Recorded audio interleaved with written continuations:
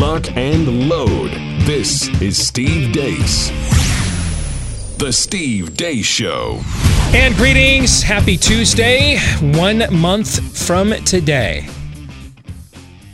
It's probably not going to be over. I just want to warn you now.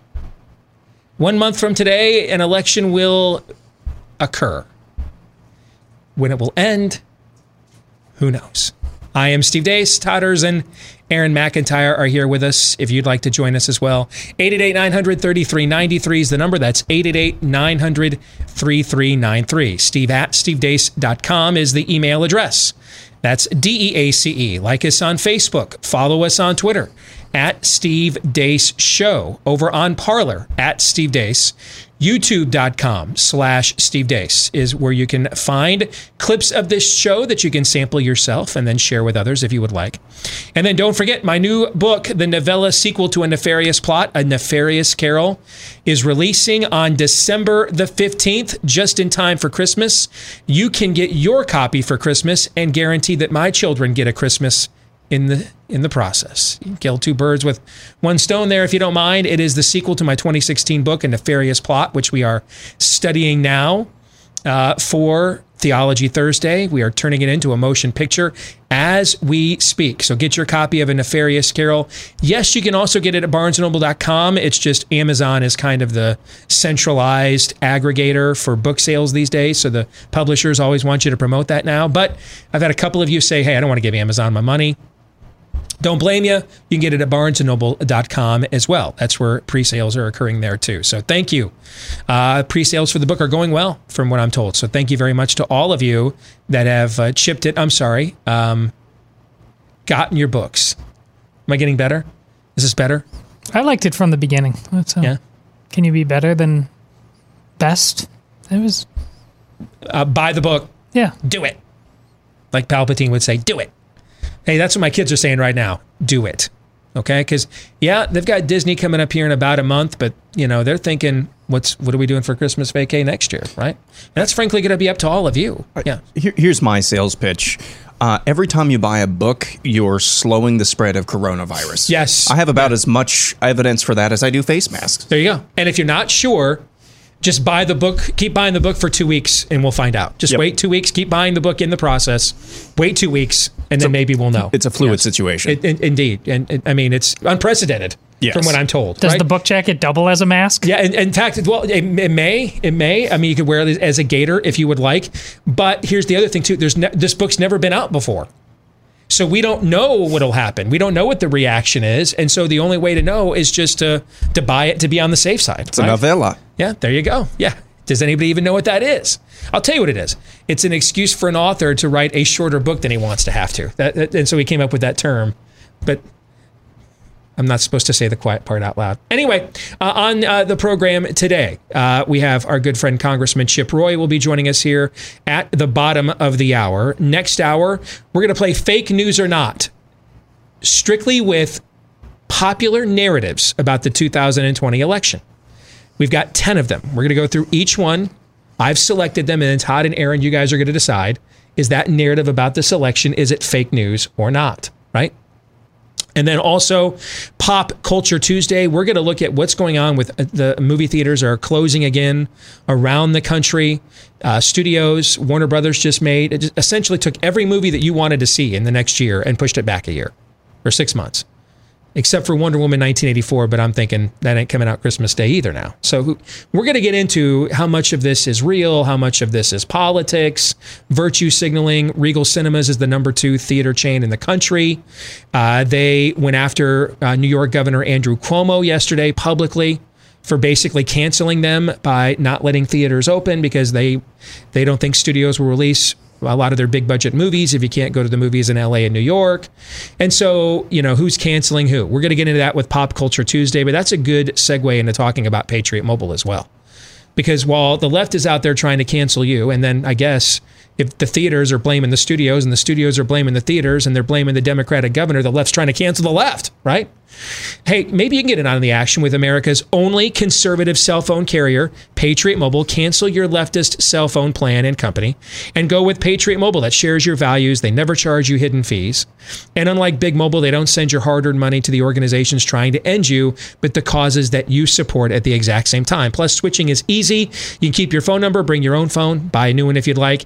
And right now, you can join their family of freedom-loving Americans with a free activation plus a free gift when you use the offer code STEVE at patriotmobile.com. A free activation plus a free gift with the offer code STEVE at patriotmobile.com, or call them at 972-PATRIOT. That's 972-PATRIOT.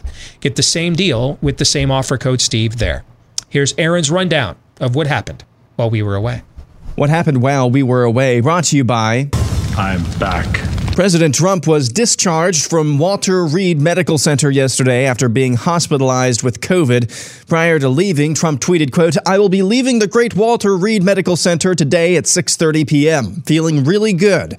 Don't be afraid of COVID. Don't let it dominate your life. We have developed under the Trump administration some really great drugs and knowledge. I feel better than I did 20 years ago." Almost 210,000 Americans are dead. Speaking of outrageous, this outrageous tweet. Oh, my goodness, Nicole. When I saw that Trump, I literally was overwhelmed. And now we see this tweet, which is heartless. It is cruel. Jake, this is so disrespectful. I'm not even sure I can speak about this. It's incredibly disrespectful. What does that mean? Don't be afraid of it. I mean, first of all, it's a contagious disease that kills people. Trump flew in Marine One back to the White House, stood at the top of the steps and saluted, all with dramatic music playing in the background. And I learned so much about coronavirus. And one thing that's for certain, don't let it dominate you. Don't be afraid of it. You're going to beat it. We have the best medical equipment. We have the best medicines, all developed recently. And you're going to beat it. I didn't feel so good.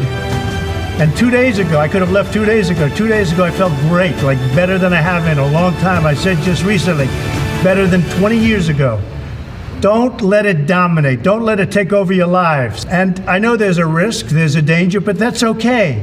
And now I'm better, and maybe I'm immune. I don't know. Is he legally immune? What if his Secret Service men and women who have to drive him around in these vans and get exposed to his deadly coronavirus? What if one of them gets sick and die? What if somebody at that Rose Garden event gets sick and dies? The president, in that Sunset Boulevard gesture, whipped his mask off in front of the American people on the nightly news last night. So, as a doctor whose job it is, take it off. Please, don't even put it on the screen. Please take it off. Because that's going to kill people. It's not a real show of strength, but it's a performative show of strength. This is what strong men do in autocratic regimes. This is a Mussolini moment. Donald Trump, who looks like he has makeup on, which means somebody had to get close enough to make up his face with his favorite orange patina. This morning, Trump tweeted, quote, "Flu season is coming. Many people every year, sometimes over 100,000, and despite the vaccine, die from the flu. Are we going to close down our country? No, we've learned how to live with it, just like we are learning to live with COVID. In most populations, far less lethal." Meanwhile, in New York City, Mayor Bill de Blasio is planning to shut down segments of the city once more. So the plan is to rewind in these 9 zip codes, to rewind, to go back, to address the problem by using the tools that we know work, which is to ensure that non-essential businesses are not open. New York Governor Andrew Cuomo is now doing his best Hitler impression. I have to say to the Orthodox community tomorrow, if you're not willing to live with these rules, then I'm going to close the synagogues. I'm going to say to the Orthodox community tomorrow, if you don't agree, then we will have to close down your religious institutions. I'm going to have to say that to the black ministers. That's not a comfortable conversation. Joe Biden is back to toying with a national mask mandate. Listen to the scientists. Support masks. Support a mask mandates nationwide. Joe Biden also said this at an event in Florida. I'm coming back. I'm coming back. And I want to see these beautiful young ladies. I want to see them dancing when they're 4 years older, too. And he also said this. The reason I was able to stay sequestered in my home is because some black woman was able to stack the grocery shelf. Losing Our Humanity update, a surreal and incensing scene unfolded at a funeral home in England recently. For those of you listening, what we're watching is surveillance video showing a socially distanced funeral ceremony. Two sons grieving their father get up, take their chairs over to the grieving mother, and put their arms around her to comfort her. The moment they do that, a staffer of the funeral home gets up, berates the sons for doing this, and the sons move back to their original positions. And finally, the last 72 hours as a scene from Willy Wonka and the Chocolate Factory.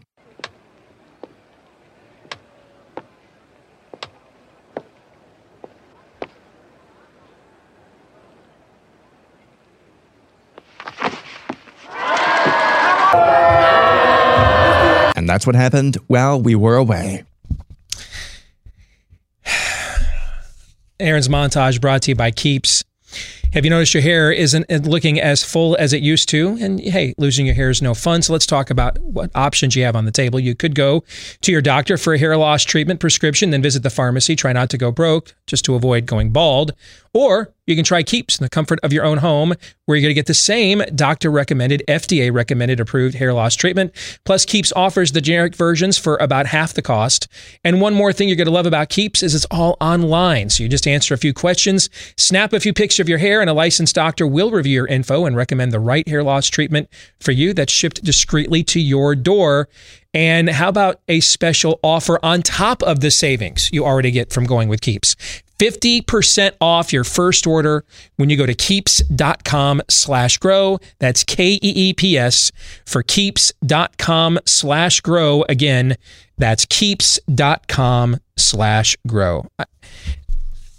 I got to tell you guys, on a personal level, I'm at my wit's end today. Okay. I've got my phone blowing up. Some of it is this pastor wants me to discredit this guy. This guy wants me to discredit this pastor. I just watching that montage, guys, listen, I'm just a guy named Steve, man. I'm not from Krypton, or I don't know. I'm doing my best, but in the end, I'm just a guy named Steve. And right now, Steve feels pretty overwhelmed.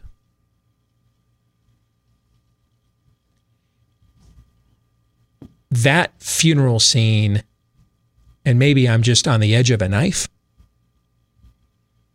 but that funeral scene just broke me. And let me tell you what broke me. It wasn't the little pissant that got up to enforce these dumbass social distancing rules on a grieving widow. That's not what broke me. It's the fact her two sons, like the pussies they are, and I don't know if I can say that, but I'm saying it anyway. Like too many of these men are. Got up while their mom was bawling and dutifully moved their chairs.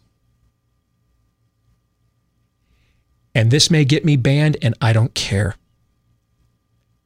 Instead, they should have turned around and whipped that guy's ass right where he stood. That's what should have gone on instead. Maybe that's somebody's car alarm out back going off warning me, Steve, this is the fireable road. But I'm tired, frankly, of trying to navigate whatever this situation is. Those boys shamed their father. They're pathetic pussies. And the fact they didn't turn around and introduce that guy to a knuckle sandwich for lunch. That's death of the West stuff right there. That's death of the West stuff. 100 years ago, man, if we had in the middle of a Spanish flu, can you imagine what would have happened if you would have walked up to two sons trying to calm their grieving mother over their father's death and tried to tell them, hey, separate, would not even have been contemplated. Piss ants lived 100 years ago too, but they would have counted the cost and said, I like living. I don't want my face disfigured. I'll pick my moments. This isn't one of them. Instead, just get up and move. If I'm watching that video, if I'm some jihadist somewhere, I'm like, why have we been blowing ourselves up for these people? Or I'm thinking, let's roll. These people, they'll teach their kids Arabic for us. Just pathetic. Pathetic.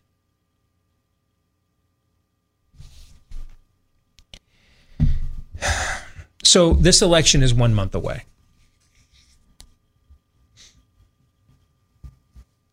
And I don't apologize to anybody for the language I used. You can take all your nicer than God emails and shove them right up your sphincter hole. Because you're going to be the people, what do you call it, Todd? How many angels can dance on the head of a pin? Correct. You'll be the people doing that when they're goose stepping down your street.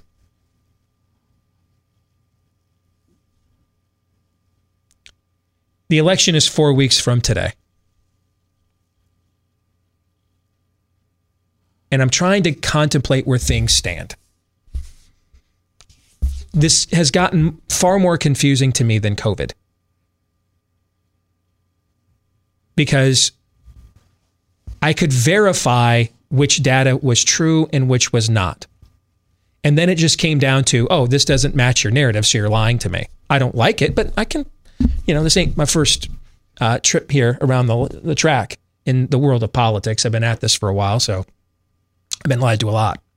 And so once I know you're lying to me, then I know what the debate is about. The fact you're lying to me. Like those clips you saw, all those people, any of them wearing masks? Jake Tapper puts out a ridiculous sheeple photo last night. I'm wearing my mask in the CNN break room by myself. Why aren't you wearing a mask on the CNN set surrounded by all those people? I know. Why aren't you wearing a mask then? The only accurate Mussolini comparisons are to you fools. Yeah. And there's just something about you guys, I got to tell you, you make my forehead itch a lot. A lot.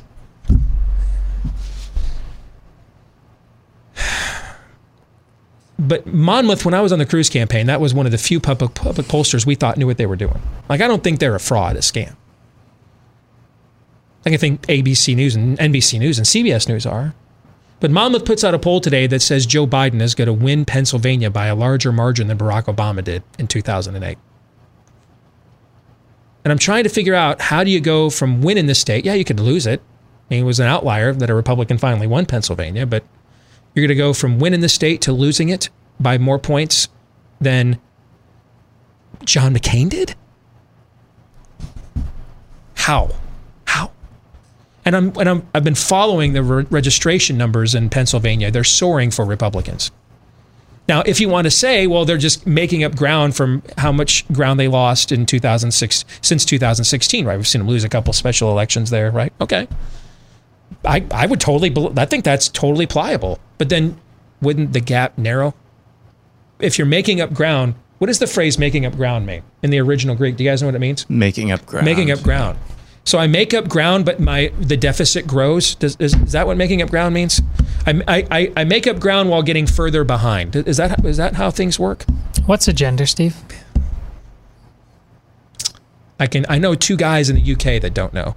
I know that. So all through this cycle, it's only been recently I've looked at data. For the majority of this cycle, I've been looking at environment. That was true going back in the Democratic primary. I'm looking at the environment. mean, the polls were showing Joe Biden was going to finish 6 points better than he actually did in the Iowa caucuses, for example. So even back in January and February, I was talking about, I'm going to go by what I see with the environment more than anything else. And this just didn't strike me from what I was seeing with Democrats on the ground in Iowa, a Joe Biden environment. It turned out not to be. There's two reasons why right now I would urge all of you to look at environment more than data as well. Let's start with the first one. I don't trust the public data systemically, because they're coming from systemically biased or nefarious sources. You know, we have pointed out in the last few weeks some of the ridiculous specifics within their methodologies, that, you know, Trump was going to lose 11 points of, not 11 points of turnout, 11 points of evangelicals were not going to vote for him. That we would have the lowest evangelical turnout since we started keeping the stat 20 years ago.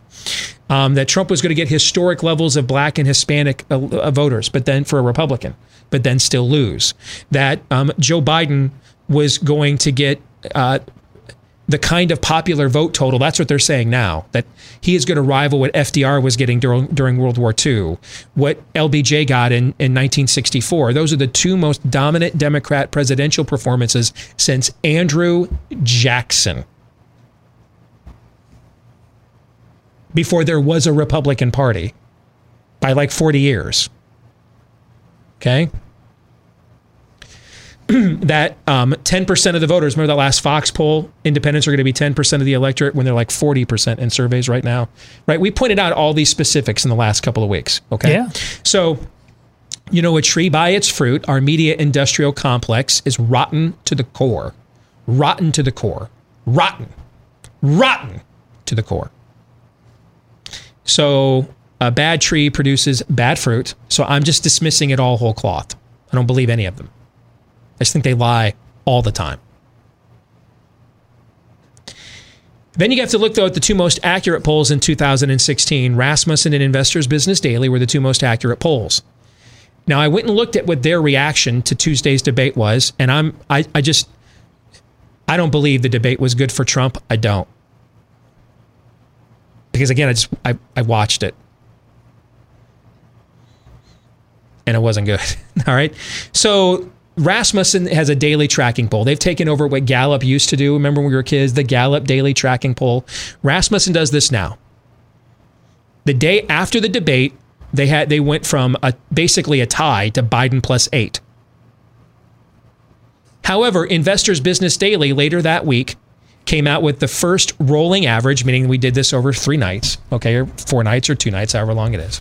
Came out with the first rolling average poll done exclusively after the debate. So they only polled people starting on Wednesday. And it had the race a statistical tie, 3-point Biden plus 3 within their margin for error. How do you reconcile such polar opposites from the two most accurate polls in the last election? And one of the guys that was running last time is running this time. So they clearly have a leg up on identifying what his turnout is, right? They have a track record. How do you reconcile those? I can't. I don't know how. From a data standpoint, I can't reconcile them. So I'm going to look at environment instead, because I think where we're at right now is both of these sides are so balkanized and energized, and I'm not even invested into Trump at the level the vast majority of you watching and listening are right now. I'm invested in me and my family, and I think him winning is what's best for them. But I feel like no personal drive to defend him. We don't chase media. We're still not chasing media rabbit trails on this show. We don't do a lot of the same content that a lot of other conservative shows do. I promise you, based on how I see Steve right now, if he could tell you based on the data that Trump is going to get destroyed, no matter what you thought about it, he would. Yeah, he would tell you right now. I would tell you right now, that's coming down the pike. Don't waste any of your credibility on this. You know what I'm saying? Don't blow your load of credibility, political capital on this is done. You know, save yourself and live to fight another day. I would do that. I've done that. That's why people don't like me. Well, and I've given them legitimate reasons. So this isn't wish casting, no, even remotely. No, I don't understand this. And the only way that I can make sense of it, because we're never going back. There's some of you watching believe that if he just goes away, we're going to go back to some Pleasant Valley Sunday when we all got along. We're never going back there. Too many of you watching have seen things like what Aaron has in that montage. You can't unsee that. You can't. And you're not going to breathe a sigh of relief. You think people are going to breathe, you think your friends that have lost their minds over Trump are going to breathe a sigh of relief and come back when he's gone? The opposite is going to be true. They're going to see this as a coup, which it was. They're going to see this as an attempt to destabilize his presidency from the beginning, which it was. Doesn't mean he didn't make mistakes. I just told you I thought he made a mistake last Tuesday by doing an impersonation of Alec Baldwin impersonating him on SNL. That's essentially what he did for 90 minutes. And everybody that's going to vote for him 75 times loved every minute of it, and everybody else hated it. We're going to need some of those everybody else's to win. You are. And they like the Donald Trump they saw in that video Saturday a lot more than they saw. Unfortunately, 25 million people are going to have watched that video, and a lot of them are people already voting for him. 85 million people that a lot of them aren't voting for him or watched whatever that was last week that they don't like. So we're never putting that genie back in the bottle. There's a fault line. In fact, this isn't an electorate.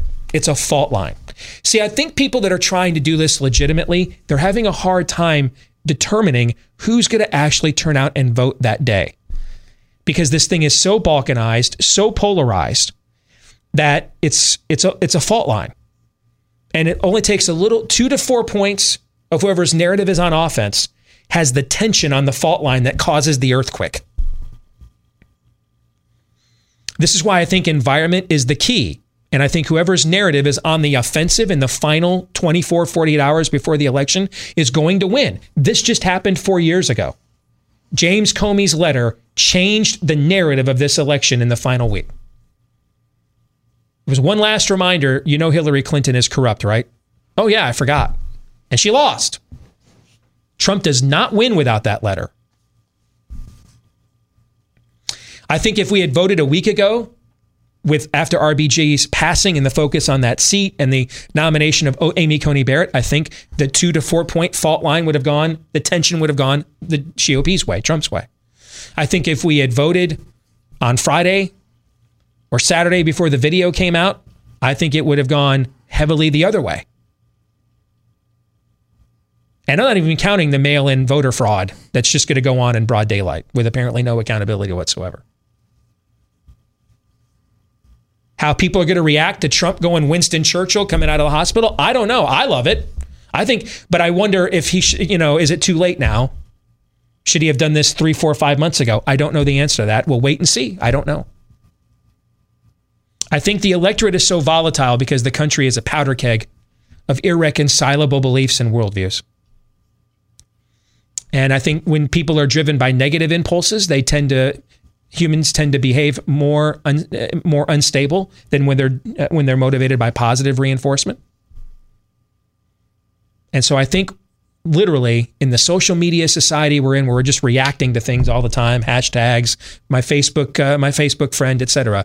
Whoever's narrative is trending on offense in the final day or two before the election, I think is going to win on November 3rd. Now, I think there's a third factor that plays into this. I'm out of time. I don't have time to get to that. So we're going to do it in the overtime today. BlazeTV.com/Deace. If you're a Blaze TV subscriber, that's where you can go later today. We record the overtime after the Daily Show, and you can watch it on demand at blazetv.com/Deace. That's also where you can go to get a discounted subscription. If you're not yet a Blaze TV subscriber, using blazetv.com/Deace. Get $10 off your annual subscription to Blaze TV at blazetv.com/Deace, so you can watch the other factor at play as well. I know we've only got 40 seconds here. You guys want to chime in with anything here very quickly? Well, just looking at the betting markets as well. I mean, it's about akin to the Georgia Tech Louisville game this Friday night. It's almost exact same odds, meaning it's a one possession game, less than a one possession game right now. It could go either way. And I think that speaks to what you're saying. Whoever has momentum at the end of the game is probably going to come out on top. So far on Twitter, people are fans of your rant. So I think you're in the clear. we'll see if management was fans.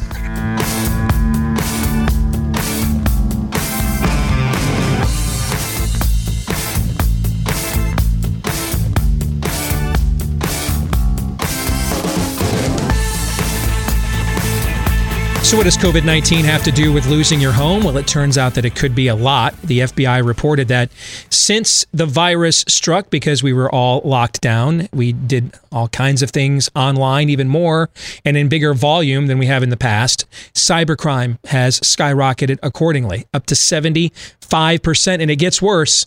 The legal titles to our homes are all kept online as well. And thieves know this. And that's why they came up with home title theft, because they can go on there, forge your signature on a quitclaim deed, refile as the new owner of your home, and you're off your title. And before you know it, they're taking out loans against your home. They're liquidating your equity, sticking you with the payments. Maybe you don't even find out until the foreclosure notice arrives.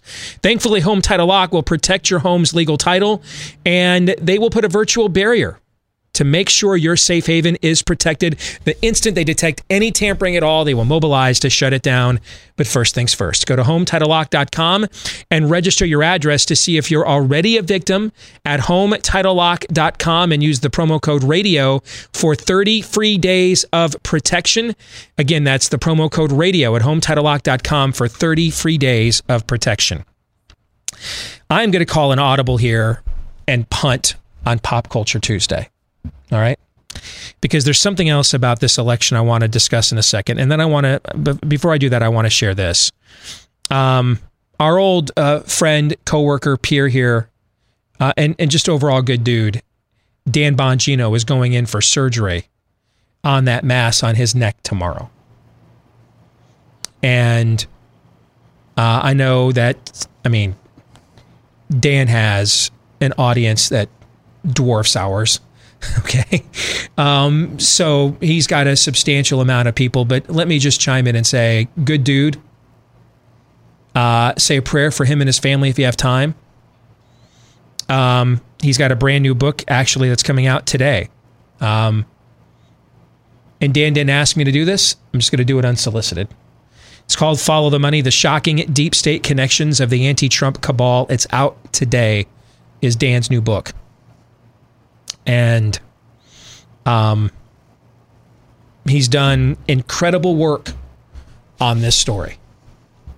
And I admit, at first, I was like, I don't know.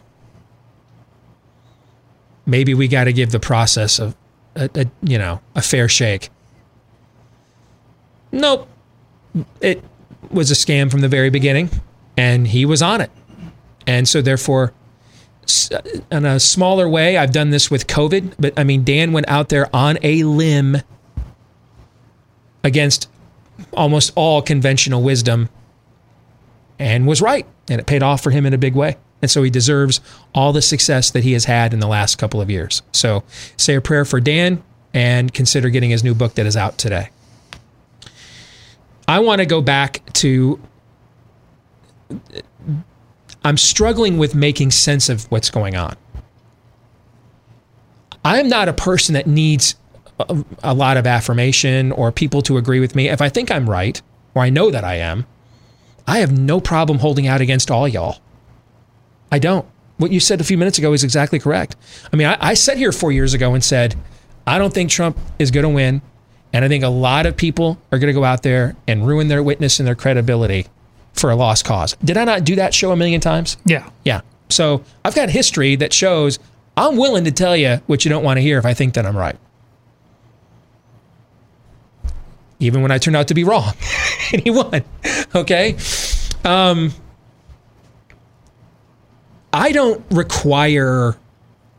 I don't mind them. I appreciate the support. I do. And we've gotten a ton this year with the work we've done on the virus and other things. And I'm very, very grateful for it. I try to respond to as many of you as possible. So don't take this to mean, no, please, don't compliment me. I won't get in the way. But I'm just not driven. I'm appreciative of it, but I'm not driven by it. Is that a good distinction, you think? Yeah. Can you guys recall a time on or off the air we've ever had a conversation of what should we say to please people? I can't think of a time have we had that conversation. We would have done what those two men in England should have done to each other. No, that's the right answer. Thank you. Now, we've had plenty of conversations about this is what we really think. Is there a way we can communicate this so we just don't lose everybody on right after we say it, right? We've had plenty of those kinds of conversations about how to effectively say what we think that people may not want to hear, but we have never had a conversation about how to say what you want us to say. I did a symposium once with several other, when I was still doing terrestrial talk radio, with several other big names in conservative talk radio, names you would know. And one of them said that he thought his goal was to give the audience what it wants. And I'm like, yeah, I'm into giving the audience what I think is true. Now, he's also had a lot more success than me, so maybe that's a good business model. I don't know. All right. But it's just not how I roll. It's not what I got into this for. So I got into this to seek out the truth, share it with as many people as I can. And if we can grow an audience doing that, great. If we can't, I gave it my best shot and I'll walk away. No regrets. Maybe I'll get that one regrets tattoo on the chest. No regrets. Knowing I gave it my best shot and I'm okay with it, and I'll go find something else to do with the rest of my time. All right? But where I do struggle is if I can't figure out why things are the way they are. Meaning, I'm not God. I know I'm not in control of events. But you know, I've talked about this before. One of the things that drew me to Christianity was the mix of faith and reason. That there were evidences. What's a bigger evidence than, hey, that we killed that dude and then he walked out of this tomb in a couple days later? Did that happen or not? That's an evidence-based, that's not a creedal-based religion, guys. That's an evidence-based one. Did he walk out of the tomb or not? What's the evidence show? If he did, then you start thinking about the creeds and all the other stuff that goes along with that conclusion. If he didn't, move on with your life and have a good time, right? That drew me in, aside from the Holy Spirit. But humanly, that's what I connect with. That evidence is encouraged. Evidence finding is encouraged. There aren't Islamic apologists doing archaeological digs in Mecca to prove the efficacy of the Quran. To challenge the efficacy of the Quran is an affront within the religion itself. See the difference? Instead, God comes forward and says, dude, call my bluff. Let the lion out of its cage. I don't care. I'm God. I got nothing to hide. I'm undefeated. Bring your best. I think I can manage. Or your worst, for that matter. I think I got this. And so where I'm struggling with this election is it doesn't make sense. Now, neither did COVID, but I understood why it didn't make sense. On one hand, you have a worldview called progressivism that believes in scientism. It's that science conjures truth. Science is salvationary. So there's a worldview there, right? Yes. And then on the other hand, there's just a vested political bias. Oh, dude, it's in my vested interest. If we just stay locked down and have 40 million people unemployed, it's easier for me to win the election that way. Okay. I know my enemy. That makes sense to me. I got into this for these kinds of arguments. I'm struggling here because I don't think Monmouth is in on the sellout like ABC and CBS and NBC News are. But yet Monmouth wants me to believe today that Donald Trump is going to win Ohio, a neighboring state, and then with similar demographics, and then turn around and lose Pennsylvania, which Republicans have done a million times, been winning Ohio and losing Pennsylvania my whole life, basically. But he's going to win Ohio, but then lose Pennsylvania, a state he just won, but he's going to lose it worse than John McCain did. I can't reconcile that. I just don't believe that's true. Do I believe he could win Ohio and lose Pennsylvania? Yeah. Do I believe he could lose them both? Yeah. Do I think he could win them both? Yeah. Is he going to win one, though, and then lose the other by 12 points? No. Not unless we're just printing postage stamps out the back in Harrisburg. Not happening. It can't. It's like it. And when I say it not happening, it's not like a prediction. It's like the math doesn't work. That's what, when I tell you it can't happen, it means that pi isn't 3.12. It's 3.14. That's what I mean. That's not my Steve's assumptions. Like, it can't happen any more than I could grow wings and fly away when the wasps return. It can't occur. Can't happen. And so I'm struggling trying to reconcile this holistic lack. Okay, I know that's a corrupt media regime. I get that. And by the way, I still think if the election were today, Biden would win. But just this nothing about this makes any sense to me. If I could encapsulate for you the holistic narrative, the systemic narrative of all the public polling out there, here's what it says in one statement.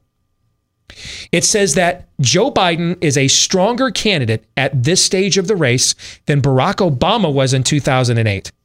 And that Donald Trump is a weaker incumbent at this stage of the race than George H.W. Bush was in 1992. That's what it says. Does that seem right to you? Does that seem right to you? That seems impossible to me. Aaron, does that seem right to you? No. I'll even grant you, because again, I'm trying to, mercy triumphs over judgment.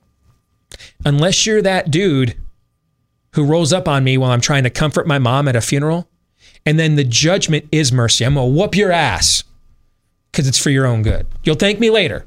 You'll thank me later that I whooped your ass because it would have been some other dude that won't quit once he breaks your nose. I will. I'll let up. I'll stop. I made my point. Some other dude would have done it. He'd have just kept going until you were unrecognizable. I'm doing it for your own good. So I guess even in that case, mercy triumphs over judgment, right? Mm-hmm. Okay. But I'll even grant you that because of Trump's position, there's a symbiotic relationship between Biden and Trump. People see them as one or the other, right? Okay. And so therefore, if Trump is weakened, it strengthens Biden. I'll even grant you that. I will even grant you the point that Joe Biden could be as strong of a candidate at this rate. I don't believe that's possible, but I'm doing everything I can to try to make sense of this. I will grant you the point because of Trump's weakened position that Biden may be as strong as Obama was in 2008. But you can't, but it's not possible to say Donald Trump is as weak of an incumbent as George H.W. Bush was in 1992. First of all, he's more popular, far more popular with his own party. George H.W. Bush faced a primary in 1992, lost the first state, New Hampshire, to Pat Buchanan. First primary state. Aren't we the ones on this show often complaining that, man, it's like we can't hold Trump accountable on anything? It's almost like cult-like. Like the allegiance Republican. Haven't we done that show a million times? Yes. There is no dissension against Trump within the Republican Party at all. Like none. Like even it would like benefit him and like move him on issues. Isn't that what, how many Daniel Horowitz appearances have we done the last 4 years? You know, if we pressure Trump, we can move him. Why don't we do that? Right? How many of those shows have we done with him? So you're going to tell me that he is weaker with his own party than H.W. Bush was when he faced a credible primary challenger with high name ID because he was a national media figure, Pat Buchanan. Does that make any sense to you? No.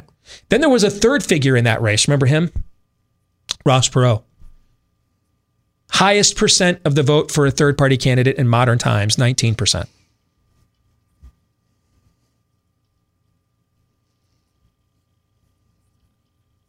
So he faces a third-party candidate in the general who's largely siphoning off his supporters. And he faced a staunch and effective primary challenger in his own party in that cycle. George H.W. Bush did.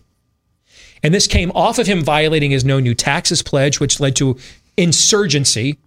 Vin Weber, Newt Gingrich, Trent Lott led an insurgency against Bob Michael and the Republican leadership on Capitol Hill, split the party in half. Trump hasn't done anything like that. He can't possibly be as weak of an incumbent as George H.W. Bush was in 1992. He cannot be. So therefore, let me go back to the first point that I granted. If he can't possibly be as weak of an incumbent as George H.W. Bush was in 1992, then it is not possible for Joe Biden to be a stronger candidate at this stage than Barack Obama was in 2008. It can't be true. And I just can't quantify it for you with anything other than data in history.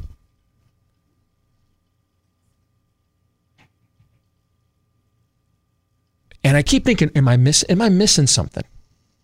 Well, it just popped into my head. I'm just asking. I don't think you're missing it, but it's the Reagan Democrats in reverse, Biden Republicans, Bill Kristol, David French. Do they think that's actual like a contagion in the evangelicals of large? I know. Bill Kristol is an evangelical, but largely the evangelicals are becoming like Catholics and just a split vote. No, because we already had that faction 4 years ago. It was larger than it is now. How many people do you know that voted for Trump last time that aren't going to do so this time? 0. And you may know a few in Catholicism. You may know a few. Do you? I don't. It's not like some epidemic. You're not with.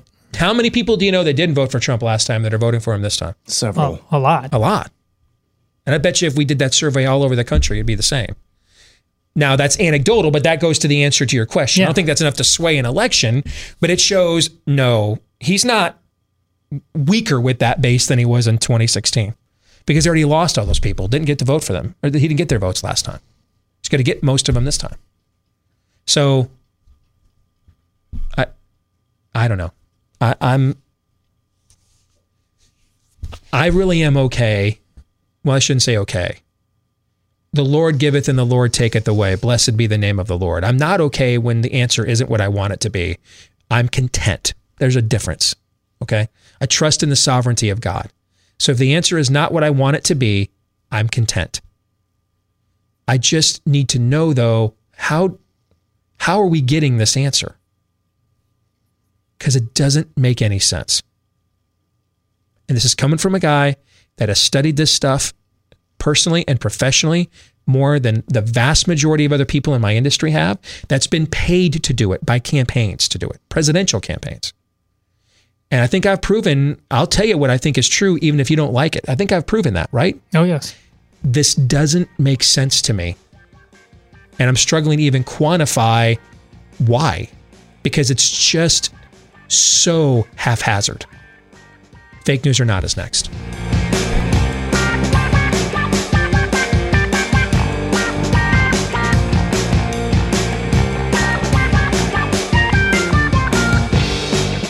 All right, back with Hour 2, live and on demand on Blaze TV, radio, podcast. Steve Deace here with Todd Erzin and Aaron McIntyre and all of you. Steve at stevedeace.com is how you can let us know what you think about what we think. Like us on Facebook. Follow us on Twitter at Steve Deace Show, over on Parler at Steve Deace. Check out our YouTube channel, youtube.com/Steve Deace. And if you're a podcast listener, thank you.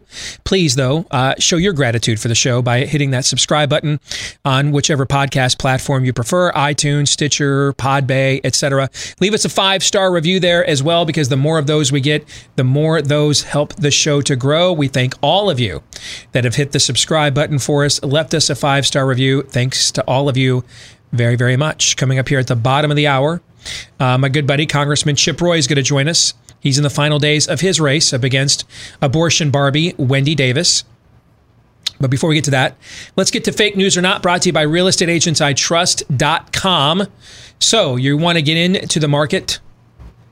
I mean, a lot of people would be too nervous to do it, but this also may be the kinds of times you find some great deals and make some good money. Right? If you can keep your head about you, your wits about you, while everybody else is panicking in these unprecedented times, check the box. So where, though, would you find an agent that will be a cool hand Luke for you as well, that will go all in if you're going in?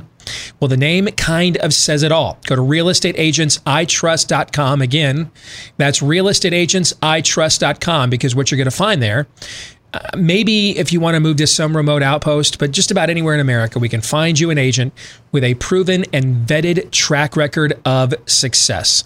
They know there's more to a marketing plan than an open house. They know that they work for you, you're not there for them, etc. Here's where you want to go. realestateagentsitrust.com. Again, that's realestateagentsitrust.com. So for fake news or not this week, I have come up with a list of 10 narratives that are kind of cultural or conventional wisdom, or they are prevailing wisdom, or they've at least been asserted by somebody, offering themselves as wise about this election. And Todd and Aaron, you two are going to decide, is that narrative fake news or not? You ready to go? Let's go. All right. Number one on the list, let's just go there right away.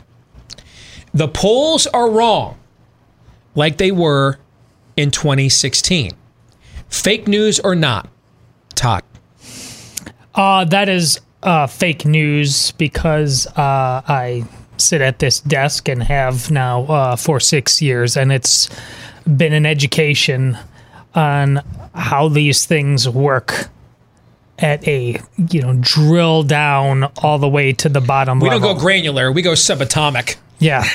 Yeah. As the late, great Jonathan Narcisse, a forensic audit. Yes. I used to love that line he used to use. Yes. But listen, they were right in 2016. And you just heard what we've talked about for the last hour. We'll look back at those. We'll do the same exact kind of thing. I can only imagine, just no matter what happens, it's going to be bad after this election. So I promise you, Steve is going to find solace in just finally having some numbers and afterwards and data mining it.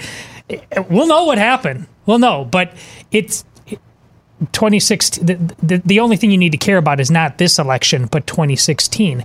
And 2016 was not wrong. I'm going fake news for largely the same reasons that Todd just pointed out, that the polls were, in terms of the final result, the polls were not wrong. Looking at these polls, though, this year, for all the reasons that we've actually delved into, they might be, that the final result might be right. How they're getting there, there's no way that they can do that.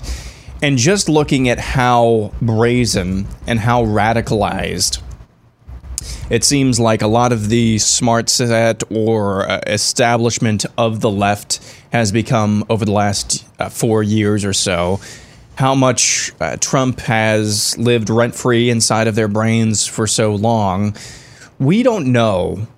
Just, and you talk about the granular level, how many of these pollsters have people like Reality Winner working for them? Mm-hmm. Okay.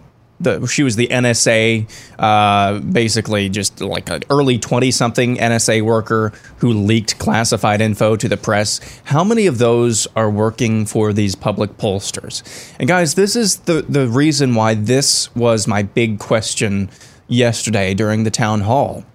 What really is the purpose of public polling? What is its real purpose? And right now, I don't know the answer to that question. We'll find out.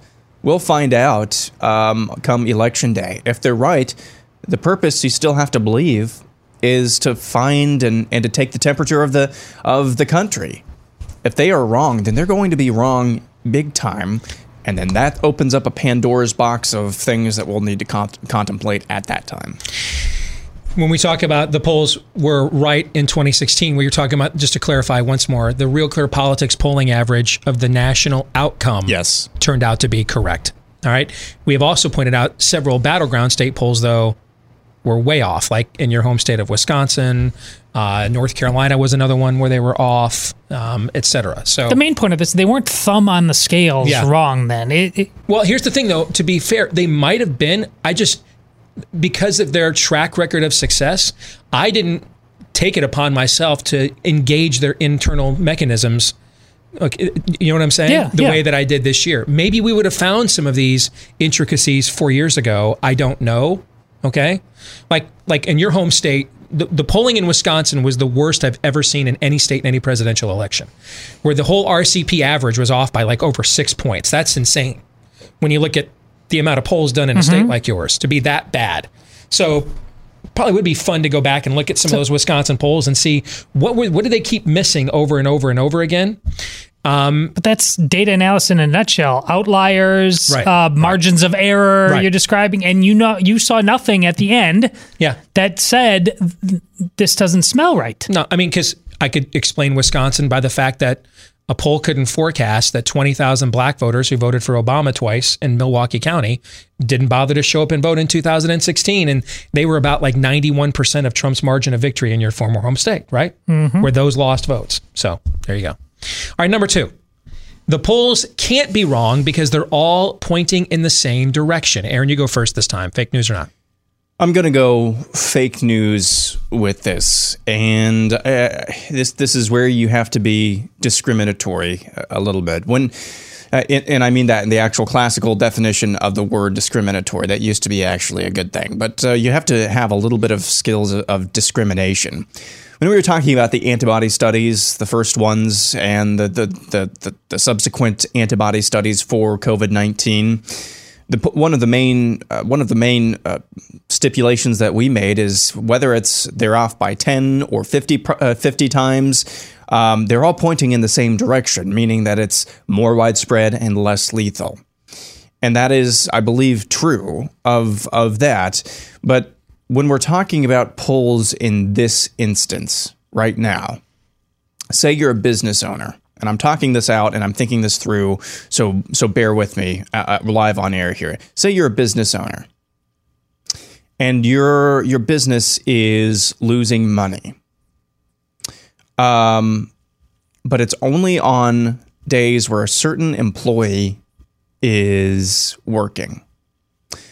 Now, it could just be that you're losing money. It could just be that on those days you just happen to be losing money. But if you dig a little bit deeper, you'll find that, hey, it's only on these days that this certain employee is working that I'm losing money. You start to say something like, I think the same thing applies to these polls. It's not that they necessarily are all wrong, but it's just the ways in which they are wrong. It's not that the business owner is losing money. It's that they're losing money in a certain way when this certain employee is working, if you catch my drift here. So they could all be right here at the end of the day. They could be tripping into this. But as we pointed out before, all of these internal metrics that they're releasing, they just don't add up. It just doesn't add up. And so when you're missing or when you're hitting, but it's all in the same way where you have all of these different outliers, I don't think that that's really possible.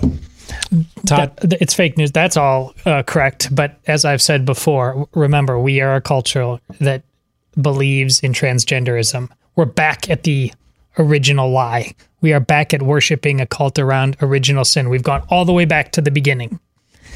Therefore, of course, this lie is possible. When we're that confused, that depraved, of course. Not only is this possible, it becomes likely. Number 3, Trump will get a higher than normal percentage of the black vote by a Republican, Todd, which is only once, I believe, since 1960 has a Republican done better than 12%. I absolutely agree that this is going to happen. So you think he'll do better than 12%? I do. Okay. Aaron. It's not fake news. At least that's my opinion, of course. It's not fake news. I think when you look at the job and wage growth prior to the pandemic, I'm not really sure how that doesn't at least translate into some bump in support. And then you have anecdotal observations as well, what Kanye West is doing, and we don't know how criminal justice reform actually will play into all of this as well. But you got to think that translates into some sort of bump. Okay. Number 4, Trump will get a higher than normal percentage of the Hispanic vote by a Republican. Since we started keeping this stat, I think back in 1980, The average for a Republican is about 28%. The high watermark, George W. Bush got 40% in 2000. That's the high watermark for the Hispanic vote. I also think this is not fake news, and as confident as I am of the black vote, I'm even more confident of this. And listen, you just need to be honest. There are racial perceptions within these racial subcultures of one another. And there was just today, there was a video of two Black Lives Matter rolling up women. on a Hispanic family's birthday party. Yeah.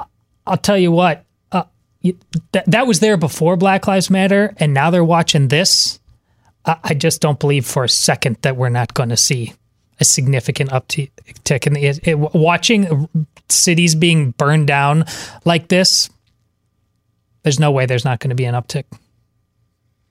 Yeah, I tend to agree. I don't think it is fake news.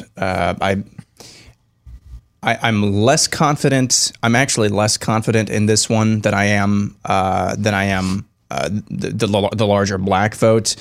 I'm not exactly sure why, but I'm not sure what Trump has necessarily done targeting that community specifically of rapport or of note. But I still think it's not fake news. I would agree with Todd. I'm more optimistic on this one than only because I have been burned by black votes, the black vote in the Republican Party so many times. But I'm watching the behavior of the Biden campaign over the last couple of weeks, and they clearly think there's an issue here with the way that they are communicating and the way that they are behaving.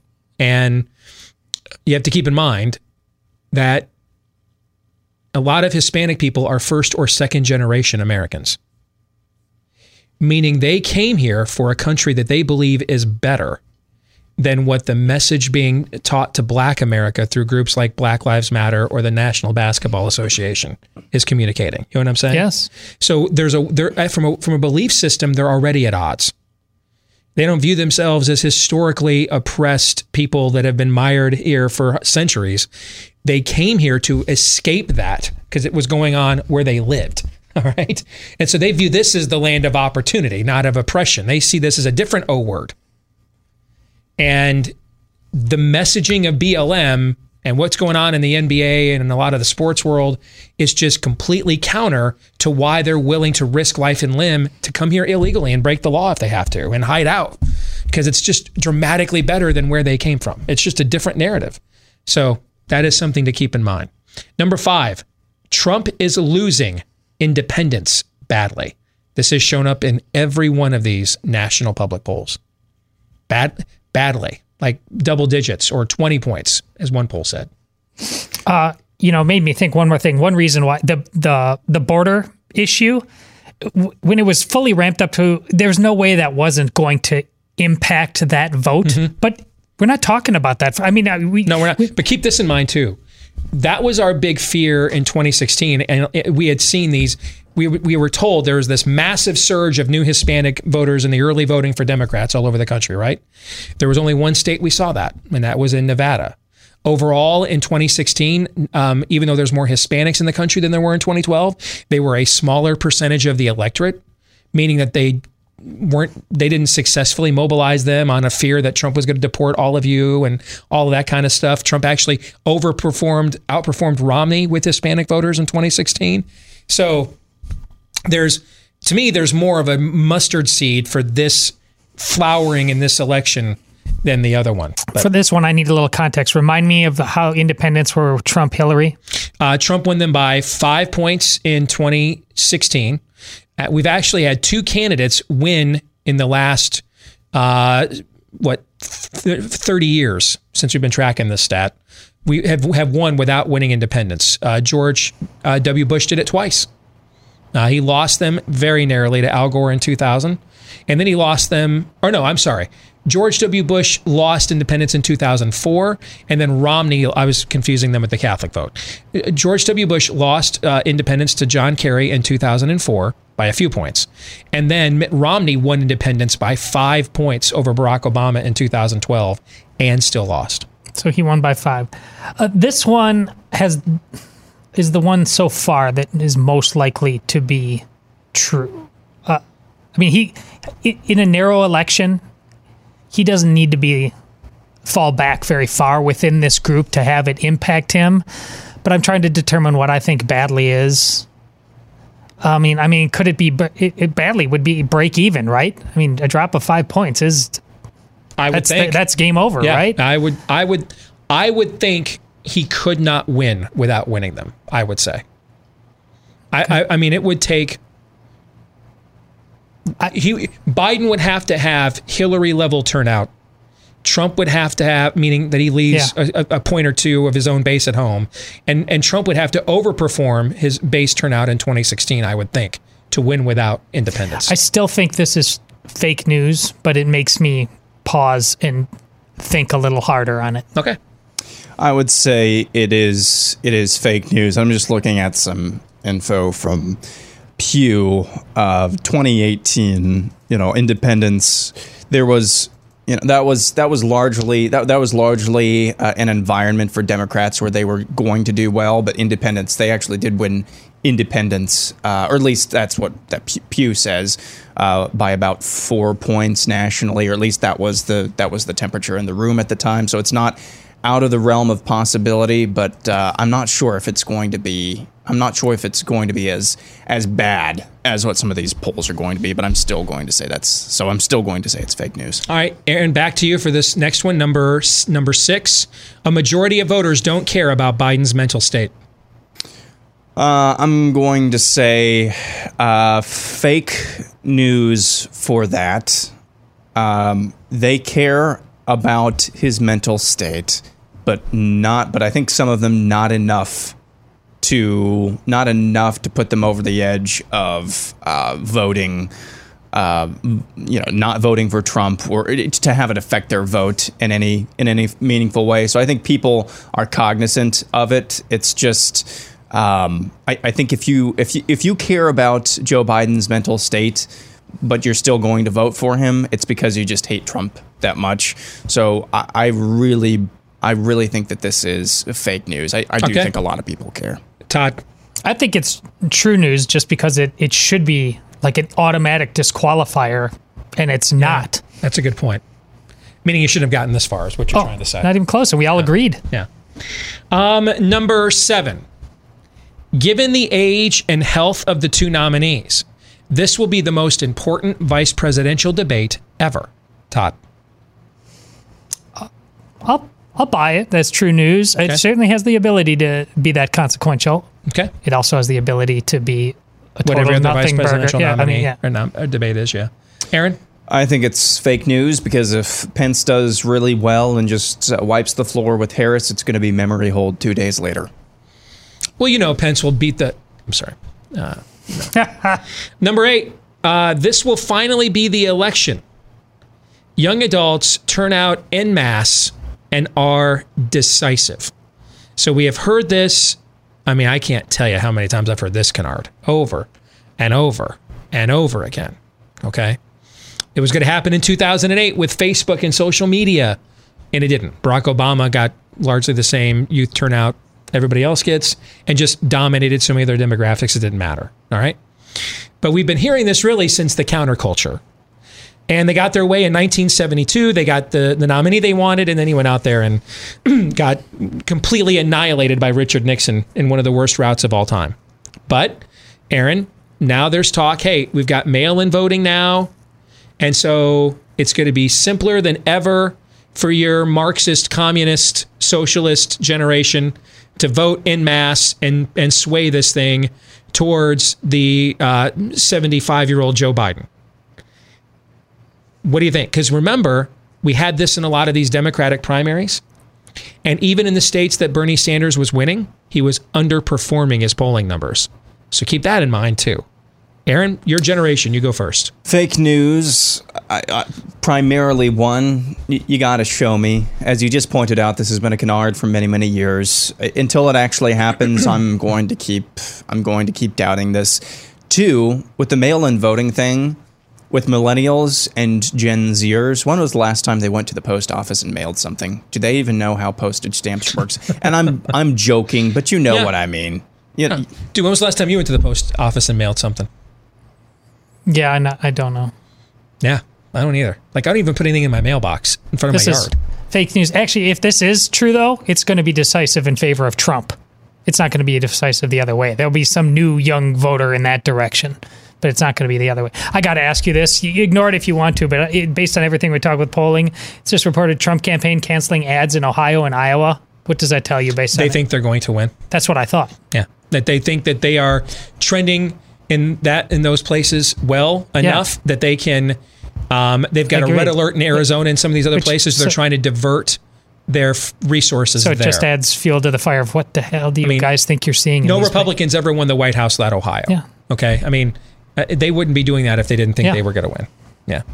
That doesn't mean, by the way, they couldn't get polling numbers in a week or two and say, okay, we got to go back in. Of course. But it shows you right now that they have other places that they're prioritizing more, is what that tells me. If you told me they were canceling in Pennsylvania, Wisconsin, that's when you get concerned. You know what I'm saying? Mm-hmm. Okay. Remember 8 years ago, you guys weren't here. 8 years ago when Mitt Romney was expanding the map, buying ads down the stretch in Minnesota and all these places, and I told my audience it's the opposite, guys. That tells you right now that we call this in sports betting, Aaron spraying the board. Mm-hmm. All right. You're just kind of looking for, it's like cold calling. I'm making it up in volume. If I ask enough chicks out, one's going to say yes sooner or later, right? That's kind of what they were doing at the end. Yeah. Number 8. No, 9. 9, I think. My bad. We went further along. All right. Mail-in voting will be the decisive factor. Todd. This is true news because of my level of concern for it. I don't see any way that this is not cause for us not knowing what happened as soon as we need to, and for causing all manner of interference for people that are going to do what they want to do anyways, to say, usurpation. Please, I would love to be wrong on this, but I've got to say that it's true news. I'm going to comment on that, but I don't want to poison Aaron's answer, so I'm going to let him go first. Go ahead. I think this is not fake news. However, it cuts both ways. Say somebody decides, a millennial, a bunch of millennials, oh crap, the election is tomorrow. I need to mail in my ballot. Is that going to get counted? Are they going to show up the next day and vote in person? Those types of things as well. If it's a matter of a bunch of Democrats, and that's who we're talking about here, a bunch of Democrats, crap, I forgot to send in my mail-in ballot, doing something like that, or enough of them to where it's really, really hard for them to just start finding ballots on the side of the road and start counting those on election night as well, and subsequent days, then I think it could be a deciding factor. Deciding factor as to whether or not Joe Biden wins by a landslide, a deciding factor in whether or not Donald Trump wins by a landslide, or a deciding factor in whether or not there's even enough to keep counting and finding quote unquote votes. This is what I'm the most worried about. And I'm not talking worried about the outcome of this election. I'm worried about what it portends going forward as a country. Christians don't start civil wars. We'll fight them if you bring it to our doorstep, but we're not in insurgency. That's often been what we have been slandered with to justify persecution. Because even if we just passively say we are part of another kingdom, that means affirmatively we're not bowing the knee to you. We're not trying to challenge your authority. We're just not recognizing you as the ultimate one down here. But those authoritarians tend to see it not that way with a nuance, but as a direct threat against their preeminence. I am concerned that there's only so many. I said this to a friend of mine in another state this morning. We were talking about this. There's only so many times you can screw the people that own all the guns at the Supreme Court and they'll take it. There's only so many times that the media can have one standard for their beliefs and not for you. And the people with the guns will take it. There's only so many times you can shut their businesses down because they're non-essential, and the people with the guns will take it. I am concerned that those aren't even canaries in coal mines, but omens of where this is ultimately going. And that people are going to feel as if, and even though I don't want it to go there, I can't argue against the sentiment, which is why I'm worried about this. You know, it's the line from Lord of the Rings that you quote all the time. Open war is upon you, whether you wish it or not. And if we're now just going to fabricate out in the open results, and we're just going to take days and weeks after the election and just keep counting and counting and counting, at some point, the people with the guns are going to be left with no other conclusion other than, I guess, might makes right then. That's, you know, why we always had this Second Amendment, was for moments like this. So kick the tires and light the fires. Let's get Maverick and Iceman fired up, and we feel the need for speed. I'm not in favor of that. I'm not. When it's at all possible, I'm commanded to live in peace with everyone. But what's the first phrase there? When it's at all possible. And if we're just going to do this now, because at least, hey, I could go get my own judges, right? We could appoint our own judges then. Sure. Okay. I can create my own media then. I'll create my own media then, have my own counter narrative. How do I counter this peacefully? How do I counter it? Do you know? I can't think of how you would counter this peacefully. So then it would probably take unpeaceful means to counter it, right? Yeah. That is my worry. And that's keeps me up at night about this election, is that. Yeah. Well, you know, I worry about the same kind of thing at the polling place itself. Yeah. Number 10, assume you're being lied to. True news. True at a Detroit Lions level of cosmic understand. We were in over there. In the break room. The three of us in the break room just chatting, came up with it. It was a serious talk. It took a little while, but we came to it, fleshed it out a little bit, felt good about it. You mean for the motto for the show this year? Yeah. But couldn't have possibly believed that what was coming was coming. And why am I never right about good stuff? Why did I come up with a motto like, assume we're going to be rich?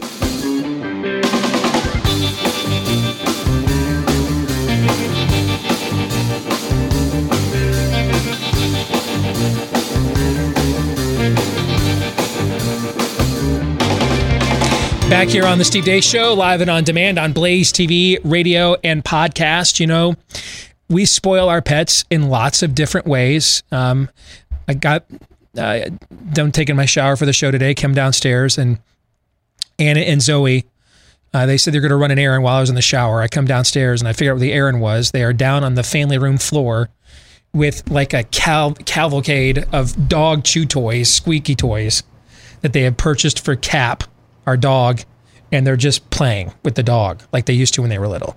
Okay, so that's one way we spoil our dogs. Another way, of course, we take them walking, running, etc. You know, one way they need us to spoil them is with nutrition, because a lot of the vitamins and nutrients they need the most are not in the food that they eat these days. That food is sterilized. Every bit as dead when it leaves the factory as a lot of the food that we eat. That's why we're taking so many supplements these days as well. And that's where Rough Greens comes in. It's not a dog food, but a dog food supplement that you sprinkle on your pet's food, and it's loaded. It tastes great.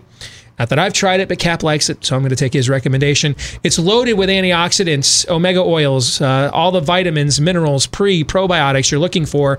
And they want to give you an option to see if you don't see a difference in your dog, a healthy difference, in 2 weeks or less. So get the 14-day Jumpstart bag today for just $14.95 when you go to roughgreens.com/blaze. That's RUFF for roughgreens.com/blaze. Again, that's roughgreens.com/blaze.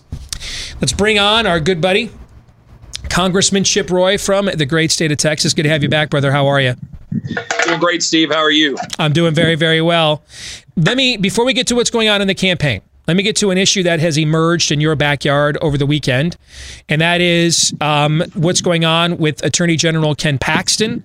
I know you put out a statement on Facebook over the weekend about this, and I've got some people down there in Texas. Obviously, one of our Blaze headquarters is right down there in Dallas, that are concerned. Hey, listen, if somebody's guilty of something, we're all law and order people. That's why we have investigations, right? But they're also concerned that this close to the election, hey, is this going to open up opportunities for voter fraud and things of that nature because he's off the board? So can you address the situation, your statement, and then what you still know is going on to ensure voter integrity in Texas without with what's going on with the AG? Well, thanks, Steve. Yeah, first of all, I've worked at the Office of the Attorney General, as you might know. I was the first assistant. I know it well. There are over 4,000 employees there, conducting a whole lot of operations, 700 lawyers, in court, 28,000 cases. We've got, the Affordable Care Act case in front of the Supreme Court. And obviously they're doing a lot of work right now on mail-in ballots and protecting the integrity of elections. And that's actually why it's so important that we make sure we've got good leadership at the AG's office. But here's the thing. The folks that are operating and doing all that litigation, those great lawyers, they're doing it right now. They're doing it fine. The seventh floor, as we called it when I was there, the folks who are in the Solicitor General's office, they are working night and day, making sure that they're watching what's going on in the state, making sure we protect our elections. And let's also remember, the governor did a great job here in making sure that we're focusing on absentee ballots, normal course of action, where you send in a request to get an absentee ballot, and then early voting. But we did not embrace, as some states foolishly did, the broad mail-in ballot approach. We're trying to make sure we protect our elections here, and it started with that decision. And obviously, the Office of the Attorney General is making sure we enforce state laws to ensure that our elections are protected, and they'll continue to do that. That's not put in jeopardy in the slightest bit. I made my decision to call for resignation because I think it's fundamentally important to stand behind those very lawyers I'm talking about, the ones that are sitting out there and running the business every day. These are people that I know because I was there, and I think it's important to stand with them. And so that's why I made my decision to do that yesterday. All right, let's get to your race now individually, because when you look at your district, I think even though you're in a state that is the last really remaining reliably red state that's a big population state, and who knows, maybe that is changing over time. Who knows? There's a lot of debate about that. But your district in particular, I think, is a good cross-section for where a lot of the battle on a national level is taking place. All right? Give us the conditions on the ground in your district right now. What are you hearing from voters? Pre-debate, post-debate, what issues are driving them your way? What issues are you concerned about because the narrative tilts to the other side? Give us a good forecast of what's going on in Chip Roy's district right now. Well, first of all, the American people, and I think the district that I represent, Texas 21 in Central Texas, they are concerned, as you would expect them to be, on all the things that matter to them in terms of community safety, making sure we get through this virus, getting our jobs back. Those issues are front and center to all Americans. That's what I hear every day when I'm on the campaign trail. But they're also concerned in a broad sense of making sure that we all stand up proudly for America, right? The choice that you have here, this election, this cycle, between those who believe in our country, believe in its greatness, believe in what you can accomplish, putting a man on the moon, curing polio, defeating Nazi Germany, defeating the Japanese, all of the things we've been able to do when we stand up together, united as a country, proud of our nation, proud of our values, proud of our core beliefs and our founding principles, versus those who want to tear that down, versus those that want to side with BLM and Antifa instead of law enforcement, those who want to politicize a virus, right? Who politicizes a virus? I'll tell you who: Democrats, Nancy Pelosi, Joe Biden, the media. They're politicizing a virus the American people have no interest in doing. The American people want us to have a sane, rational approach to dealing with a virus, protect the vulnerable, just like I did when I was not with my mom and dad for almost 7 months between Christmas and July 4th. My dad's a polio survivor, Steve. He's a polio survivor. He was one of those 300,000 children that were inflicted by polio between 1945 and 1955. And I wanted to protect him and my 71-year-old mom and not hurt, right? My kids didn't get to go see them and so forth all through the spring. They didn't get to come to baseball games. We weren't, hugging them at Easter. But we did our job to try to protect them. But for those of us who are younger and healthier, we knew we needed to get out and get busy, make sure our schools are open, make sure our jobs are being fulfilled, and that our economy is strong for the good and the health of everybody. So that's where the American people are. That's where the people of Texas 21 are. They want a rational approach to getting through this virus, getting our economy back, standing with law enforcement over these crazy radical leftists who want to remake our country. And that's where they are. And, you mentioned the debate. I hope when the president has another debate with Vice President Biden, I hope that he will focus on the accomplishments of the administration. What we've done in the Middle East, what we've done by standing with Israel, what we've done by taking out Soleimani, and now you've got UAE and Bahrain, doing historic deals with Israel, standing crushing up for ISIS. Border security. Never mentioned that. Yeah. Yeah, crushing ISIS, border security, the wall. I mean, he mentioned the wall 1.6 million times in the 2016 election. I fact-checked that. That's the actual number. And he didn't mention it during the debate. So the president needs to get on offense defending his very strong conservative record leaving this country. Where do you sense? So you've already answered what my next question was going to be, and I know you are the office holder now, but you spent so much time advising these guys. You can't help but look at this analytically. So you're like trying to run on a policy platform while analyzing your own actions at the exact same time because you've been on the other side of the conversation. I get that. So I was going to ask you, hey, if you could advise the president what to do these last 4 weeks, but I think you kind of answered it, which is run more on your record. And I think that they were paralyzed for months by the virus, paralyzed in their messaging by the virus. And the reality is that I don't believe you guys can win a Karen election. That if you think the answer to the pandemic is to stop our way of life, that's just counter to who we are as conservatives. I mean, we look for ways to overcome things, not to succumb to things, right? We don't do victimology, things of that nature. And so if that's the narrative, I don't know how he can win. To me, the narrative he's needed all along is what he came out of that hospital with. Hey, I had this. I confronted it head on. And the treatments and stuff we have, I'm in the high risk group. I'm overweight, 75 years old, and I'm feeling great. We don't have to lose our lives to this thing. I think, first of all, the economy is bouncing back as we speak in real time, but I think it would have been fully back if this had been their messaging chip for the last several months, maybe even weeks ago. Do you think it's too late to get on the offense with that message? Well, I don't want to say it's never too late. There's just a point at which, November 3rd, it might be too late. But I will say this. We're 4 weeks out literally today. And early voting in Texas starts next week. My recommendation to the White House has been, will be, and will continue to be, to go on offense unapologetically, saying that you're proud to stand up in defense of this country, proud to stand up and make sure that we've got a reasonable, rational approach to dealing with the virus, but never back down from the very core notion of the American idea that we take this head on and we beat the virus by virtue of the healthy among us going out and working hard, protect the vulnerable, but let's get out, let's work, let's go back to school. It's the American way. And be on offense, talk about jobs, talk about a strong border, talk about law and order, talking about safety in our communities, talking about making sure that we've got good judges like, Amy Coney Barrett, but also the 200 other great judges that have been appointed who actually believe in the Constitution.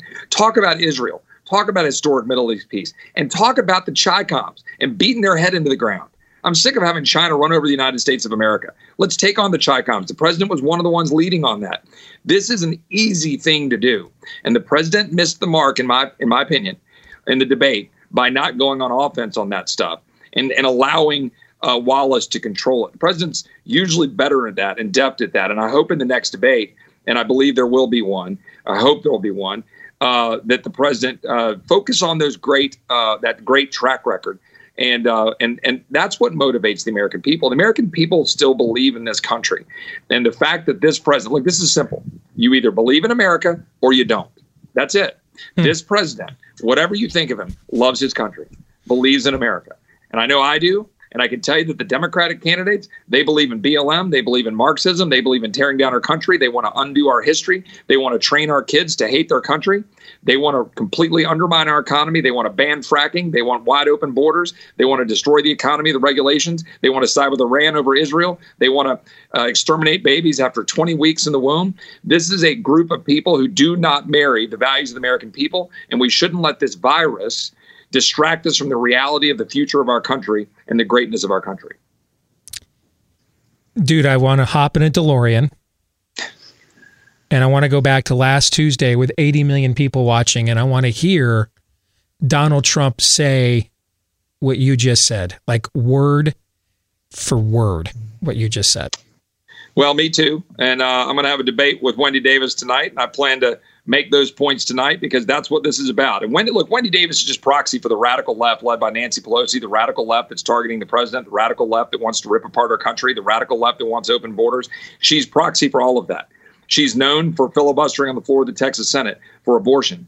But people don't talk about it. It was for 20-week abortion. It was for third trimester abortion. She's radically out of touch with the American people, as are the entirety of the Democratic Party running this country. Kamala Harris is the most liberal senator in the United States Senate. Kamala Harris has said she wants to ban fracking. Kamala Harris is known to be a radical leftist. And guess what? Who's going to be running the show, right? Who's going to be running the show over there? I don't believe that Joe Biden is going to be running the show. And look, at the end of the day, we need to make sure that we're very clear about what we stand for and what we believe and put that out there in this remaining 4 weeks. And I'm still of the belief there are a lot of people out there in the United States who are looking at this election through the right lens, which is you're either with America or you're against America. And you make the choice. I'm pretty fired up now. I got to be honest, man. I was pretty down just with everything going on. I felt pretty overwhelmed at the start of the show, but you fired me back up, brother. I think it was providential having you on today. Good to see you, my friend, as always. All right, good luck in the debate tonight, but I don't think you're going to need it. I think you're good to go. Yeah, God bless you, man. Let's all keep our head up. We love this country. Our forefathers fought for it, and that's our job right now. Carry that flag forward. God bless you, my friend. Amen. That's our buddy, Congressman Chip Roy from Texas. Todd, your thoughts? Well, that's what I was. There's no happier warrior than Chip Roy. Just watch whatever videos you're normally watching President Trump. Just watch him debate tonight. Honest, just watch that debate. And then I can almost tell you with, what is it, Aaron? 96, 97, 99.9% certainty, same as COVID. Just do the same thing and you're going to win this election. Yeah, and that's... guys, I saw somebody say yesterday, I don't know if Donald Trump embracing the don't live in fear of COVID, don't be afraid of it, don't let it control your life, I'm not sure if that's a good message, because many Americans actually are afraid of COVID. Guys, that's all the more reason why we need that message. Okay, there has been very few messages. There have been very few leaders like Chip Roy and now what Donald Trump is saying about don't let your life be dominated by this virus. There have been very few messages like that. It's something that I think, like a moth to the flame, I think if we had more realistic but yet positive and strong leadership like that, guys, there's things would turn around so quickly instead of the constant doom and gloom of what we've been fed over the last 6 months. So, as Todd said, you know, whatever it takes, whether it's watching Chip debate tonight, whatever it takes to have Donald Trump after the next debate put up the sign on the White House that says, "One day without an accident." I think that's what we need. You want to really be in a good mood? Maybe you saw this already, but from Scott Atlas about Trump, quote, "He's not afraid. He's not going to hide in the basement, endorse another lockdown, frozen in fear behind a mask." Yeah. I need a cigarette. I needed it in June. I know, but July. Maybe even, you know what? I'll settle for August and September. I needed it. I know, but you know what? Work with me here. I know, Work with me. I know you're trying. I appreciate it. I know. Because again, these things are about environments.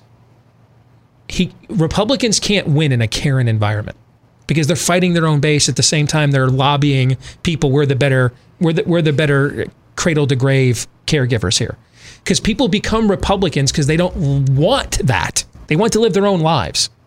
So that's not an instinctive good environment. any more than we should go, hey, we're at war, let's go kill a bunch of people who hate us. That's not typically a good instinctive environment for Democrats to run in, right? Okay?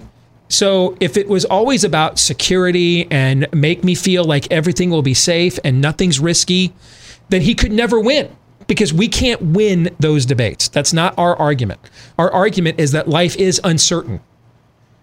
It's an imperfect world. Therefore, we try to do the best we can to create the most opportunities we have for you to overcome that. But there's no outcome that's guaranteed. Am I going to hear music on the way out so that I know when to go? There you go. There it is. Okay. I wasn't sure. All right. There it is. I hear it. Hey! It's fixed. It's fixed. All right.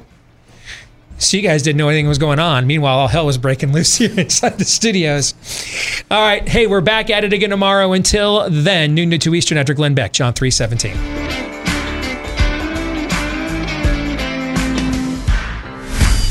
This is Steve Deace on the Blaze Radio Network.